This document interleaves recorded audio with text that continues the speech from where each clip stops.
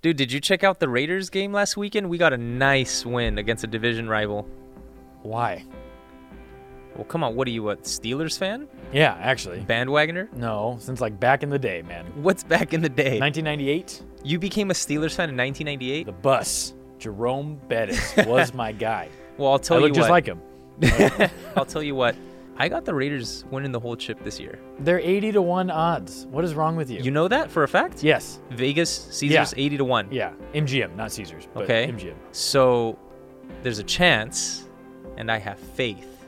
That's terrible. All of the science is against you here. But all you need is faith. I don't think that's true. We should probably talk about that. Okay, so what's more valid, faith or reason? Yes. All right, good. Welcome to Kingdom Thinking, everybody. Today we are going to talk about faith and reason and two different Christians' approaches to viewing science and interacting with science.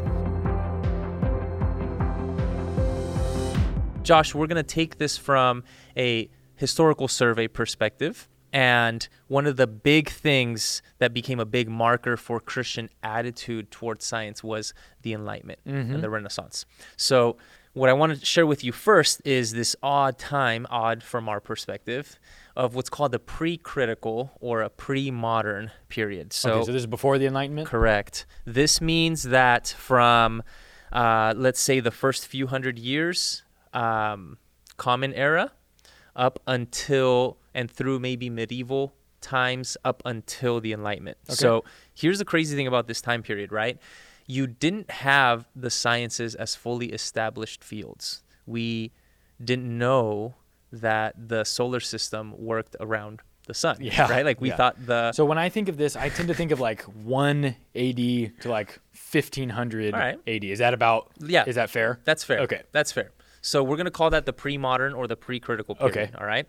And all that means is that in the time of society when there were no formal scientific disciplines established, like biology, chemistry, mathematics, astronomy, right? Before you have these sources of knowledge, the church and the Christian religion was the authority and the main source of knowledge. But just think about how trippy this is that's for a so second, weird to right? me. So like, let's say that you're having issues with your farming technique, right? And you as somebody who's, survives and makes your living off of crops, let's say you have an issue with this. You don't have like engineering. You don't have crops and farming. Hydroponics. Right, yeah. You don't have that. What you have is the different establishments in society that are probably run by the church, the Christian religion, right? Those are your sources of authority. Let's say you have a financial problem. It feels so weird to me. It feels like those things don't even compute together. Isn't that interesting? Yeah. So super fascinating, but this is the way things were. So in this context, faith in authority was a big, big orientation. Yeah. It was a big gut reaction. It was the attitude adopted by the people, right? Now, you can imagine this gets messy. Yeah, because the question becomes, wait a minute. So then are things like Christian truths, should they be believed because they're true and real, or should they be believed because people in power are telling you to believe them? So granted, that gets very messy, right? Yeah, right. But what happens then is in the period we're going to call the Enlightenment or the Renaissance, another word for that is modern, the modern period, okay? You have the blossoming and the blooming of different scientific disciplines. So we get astronomers who are making discoveries about the solar system and about the universe. And they discover, hey, the Earth isn't the center of the universe. Yeah, what a weird... So news to me, hey, California isn't the center of the universe, right? Yeah. So that would be good Well, news. the jury's still out on that. The science isn't settled. So then you get like studies on genetics, right? And Mendel, who's going to be one of the big founders in biology of genetics. You're going to get chemistry, physics, all these fields. Well, physics is a little later. But all these scientific fields and sources of knowledge are going to start becoming established as adequate and true fountains of knowledge. So something really peculiar is going to happen because now the authority and the exclusivity of truth from religion is going to start to be questioned. And not only questioned, it's going to be rejected in some ways. Yeah. It depends on who you're reading in the Enlightenment. But you're going to start to have this separation of faith and reason, where the attitude that people are going to have is going to be, on the one hand, like, yeah, you can continue to believe your religious thoughts and things, but they're not in a category of knowledge or truth. Sure. Reason is how we get to truth. This is the big war cry of the Enlightenment. Yeah. Reason and thinking is how we arrive at truth, right? So that project and the shift generally towards that, what would you say? Maybe, I don't know, mid-1900s is when that starts shifting. Maybe 1960s, 1970s. You're going to start to see an attitude shift in thinkers where they're realizing, well, wait a minute. If reason is the way we get to truth, then how do we make sense of people coming to different conclusions? Yeah. So the same observers of history, or the same observers of philosophy, or even the same observers of different sciences, maybe like behavioral sciences or things like that, they're coming to different conclusions. Right. So now you have to explain how the interaction of the observer or the learner in the data is actually going to filter and shape and color the conclusions you arrive at. Let me make this a little more blunt, right? Do you think that the way I see the world as a Hispanic male in Southern California is different than, I don't know, a middle-aged woman in Nigeria? Probably, sure. Right? Because there's all sorts of contexts, gender, right? Race, environment, setting. All these contexts shape the way we see the world. And so this period that's called postmodern, all that means is the period after the Enlightenment, is going to try to have some checks and balances, if you will, on the optimism or the objectivity of how we understand truth. Mm-hmm. So as all this conversation is happening, Christians have generally taken two attitudes towards relating to science. Okay, so before we get into that, so the recap is like when Christianity is first starting and the hard and soft sciences haven't quite fully started developing yet, Christianity is the authority in the West. It's faith and reason. Yeah, and it's just kind of all subsumed in the Christian bubble. Granted, in the West, yes. Yeah, and then the Enlightenment happens, and you start to see a separation between church and state, or right, like thinking and critical thinking and church and stuff. Correct. And people try and maybe leave some of that church behind. Correct, and they're going to say the church stuff is religion is the task of faith, but the task of reason is going to be the sciences. Okay, and then in like the mid-20th-ish century, we kind of see this rise of postmodernism as a way to kind of check modernism and all of its trappings. Correct. And so now we have three different time periods with three different sets of problems, all trying to find the same answer of like, what's the best way to do faith and reason and critical thinking. Correct. Okay. Correct. Now, what we want to talk about today is how in 2020, Christians in our context are they've inherited, so they're heirs to one of these two attitudes, being either the Enlightenment attitude of the language for truth is reason and science, or what's called empiricism, which is just a fancy word for observation that you can prove, tangible, okay? And if that's the language, or if those are the rules for knowing something, then Christianity should be knowable through those parameters. So some of us are heirs of that attitude, right? There's different kinds of Christian denominations that are heirs of a different attitude, which is going to be more of, hey, there's limitations to how much you can actually know objectively and in a neutral fashion. And so although science and religion are answering different questions, they both have virtues and limitations that should be taken into account. So let's jump in. I want to talk about these, and hopefully our examples are going to make it a little more clear for our audience. Yeah, for sure. What are the virtues and the limitations of each attitude of Christianity towards science? So jump in.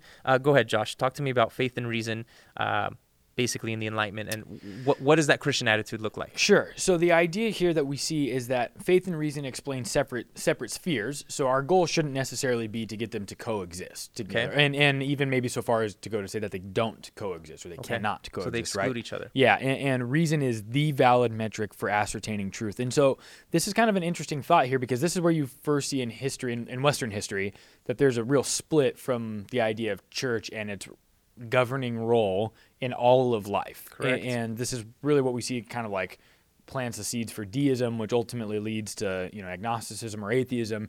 Because before this, to question if God existed would be a very ridiculous question, right? Like it wouldn't even be in somebody's purview, likely, or most likely, right? Exactly. And so people begin to question the authority on the basis of reason, wanting to ask questions and know answers that are tangible and separate from authority. And this is important because it allows people to begin to think for themselves. Correct. And there aren't necessarily, the church doesn't have to be the gatekeeper on faith and reason and thinking, right? And it's kind of a way to rise up and take power to the people, right, as it were, a little bit, to borrow an excellent phrase.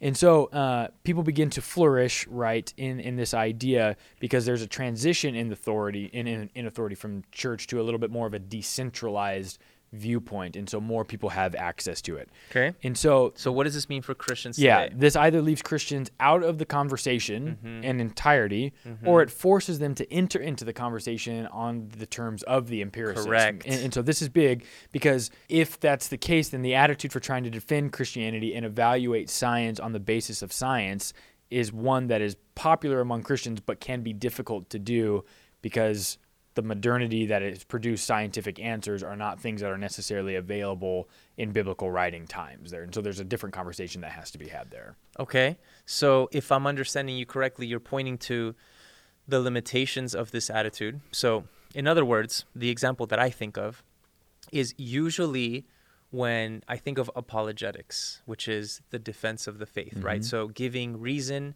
or defensible answers for questions about Christianity, whether that would be the authority or the truthfulness of the Bible itself, whether that would be, does God even exist? Yeah. So philosophical questions, or whether it be historical questions about the person of Jesus and the resurrection, things like that, right? So in this attitude towards science, the Christian would be oriented, or I don't know if tempted is the right word. The Christian is inclined to answer the questions, whether that would be of the historicity of Jesus or the resurrection, the truthfulness or reliability of the Bible, and or philosophical inquiry about the world. Right. Like, is it actually reasonable to think that all of this came from God, right? So the inclination is, I'm going to answer that question using the parameters of science.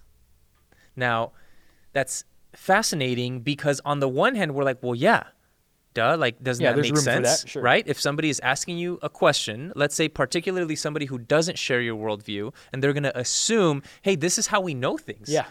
Medicine and biology and chemistry, like this is how we progress as humans. Repeatable phenomenon. Exactly. Yeah. So the fact that we can observe something and that actually leads to flourishing, like science has, that should be an acceptable authority. And so the Christian inclination is an interesting one because it seems to give credence and recognize that the validity of that, right? And so then the inclination to answer questions, again, about the resurrection or the truthfulness of the Bible using scientific parameters, like it makes sense to me why people would want to do that. Yeah, of course. And say like, all right, fine, let's talk about the New Testament. And so we got to talk about the historical location and we got to, all this kind of stuff, right?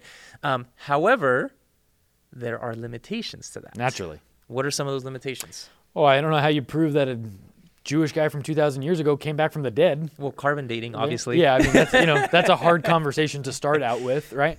And so things like that. Now, there's other ways to answer those questions, right? But strictly using a form of empiricism, you're going to run into some issues there. That's right. And so you could just stop there, right? Because that's really the crux of the totality of everything that we do. That's fair, right? So. Like, yeah. So the resurrection would be pretty central. Yeah. So even in philosophical inquiry, right? So debates about cosmology and the beginnings of the universe as we know it and how that relates to quantum physics and the expansion of the earth. Is it more reasonable to think that everything that we have came out of one initial cause that was personal, ultimate reality, God, right? Or a cause that was impersonal? Even this debates, it's interesting to me, where philosophy isn't an empirical science, right?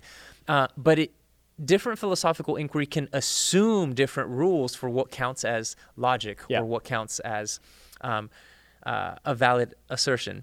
So the limitations are real because even the empiricist, meaning the person who only wants to use the parameters of observation, like language isn't empirical, Logic Not isn't at all. empirical, right? So you have to use the faculties that you can't test and observe, such as language and logic, to be able to even put some of these ideas together. So I think what I'm getting at is that it seems adequate, right, to allow science its authority in its realm, but it doesn't seem adequate, or it doesn't seem sufficient to want to answer the claims of the inspiration of the Bible, right? Like, how would you prove the inspiration of the Bible using scientific parameters? Like, what would be enough? Right. You can't. And so here's really where it is. Empiricism can get you to the edge, right? Mm-hmm. But in questions of the metaphysical, empirical stuff can't get you over that hump, right? Okay. And so the cosmology argument is probably one of my favorite arguments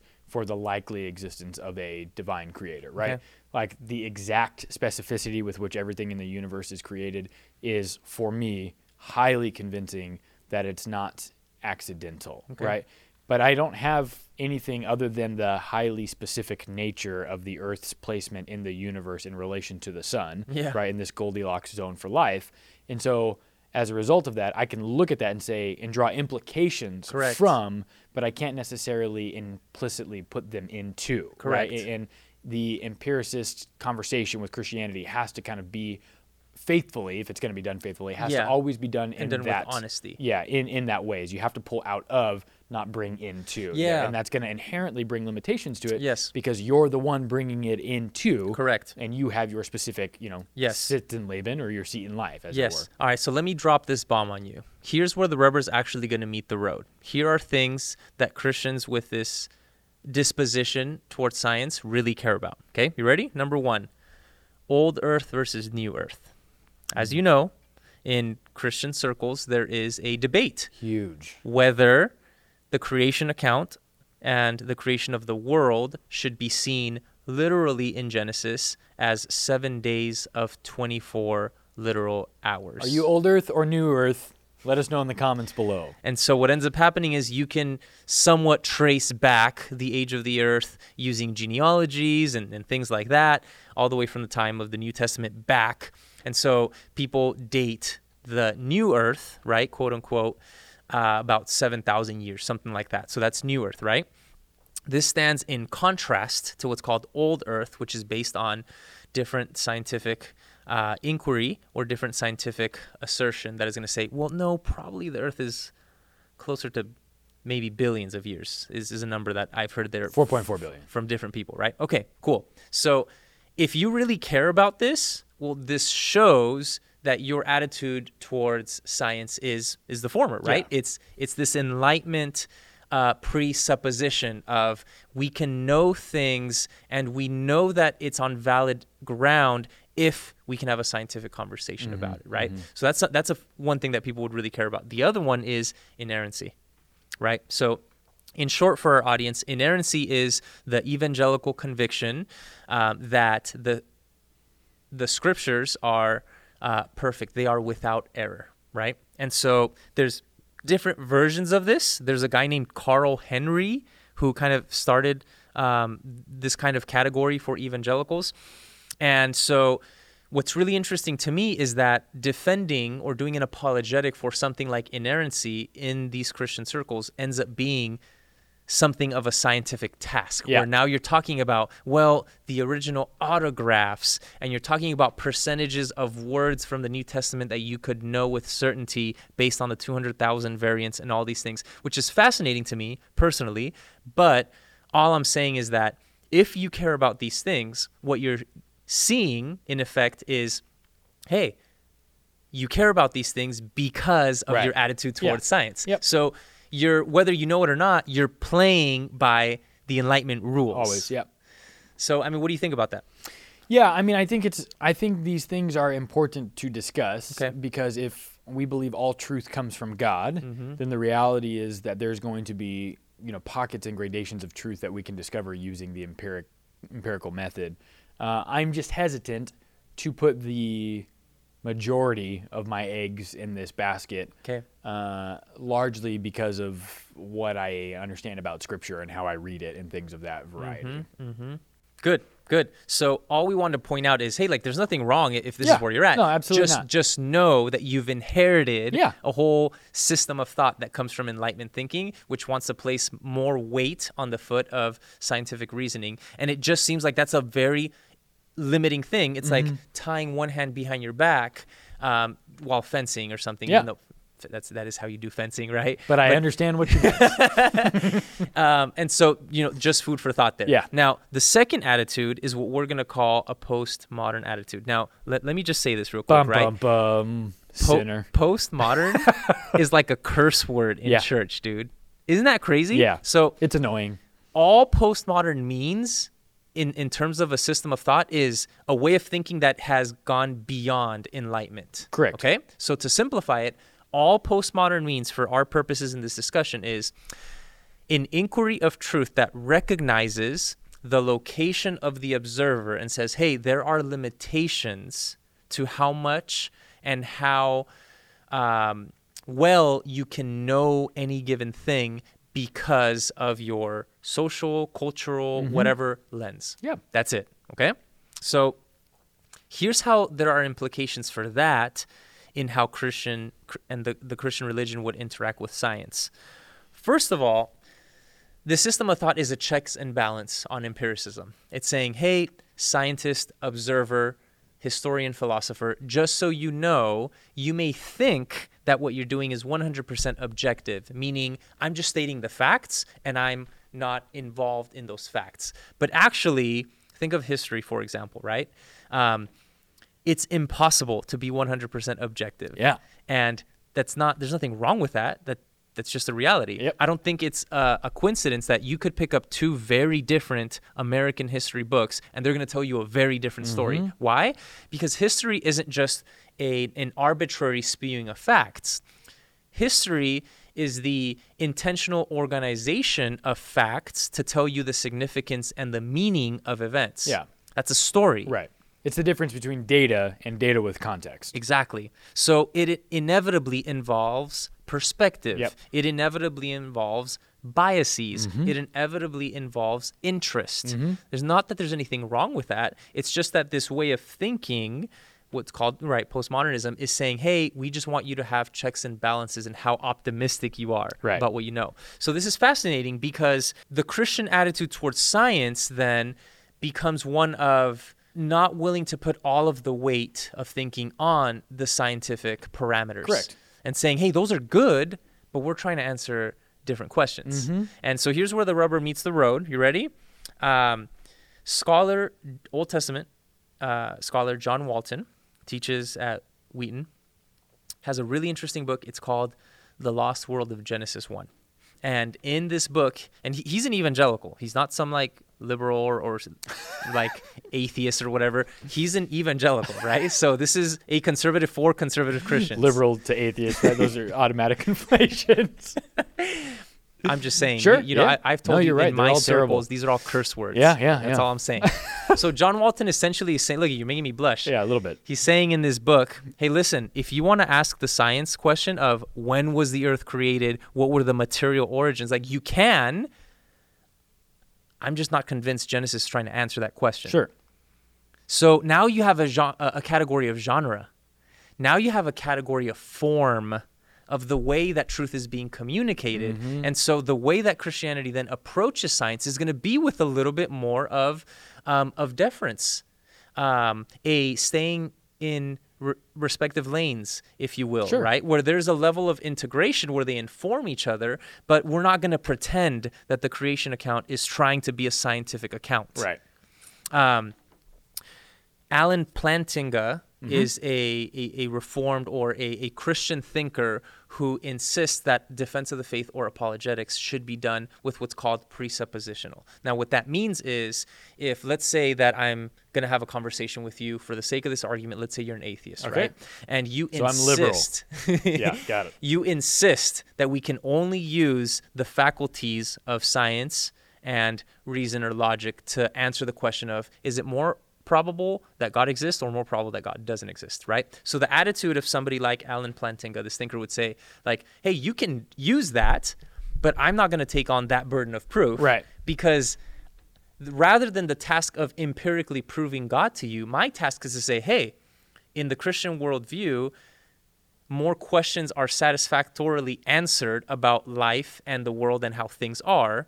And so if you find that view dissatisfactory, not only do you have to debunk it, but you have to show me a more satisfactory. Yeah. Exactly. And so there's something attractive about that, I think, in the sense that you don't have to feel like you're in a castle in a moat fighting somebody with a stick and that you have to fight them with a stick, right? Now, again, yes, I'm a Christian, so I'm assuming, I'm biased. I'm not going to pretend that I'm not. I'm just saying Christians should put their weight on Scripture, on the things that Scripture puts its weight on, right? And so, yes, I'm making a value judgment about my personal approach to this, but if my authority for Scripture is based on something like history or science, I would say that that's the wrong place to put your weight in, right? Yeah, I mean, because it's only going to be useful to you so far as it's useful to you. Right? Exactly. And anything beyond that, it's going to trip you up. Correct. So what do you think are some of the benefits and limitations of this view? So postmodernism has a potential to do what's called like reductio ad absurdum, right? So how do you know? Well, how do you know that you know? Well, how do you know that you know that you know? And so on and so forth until you're dead.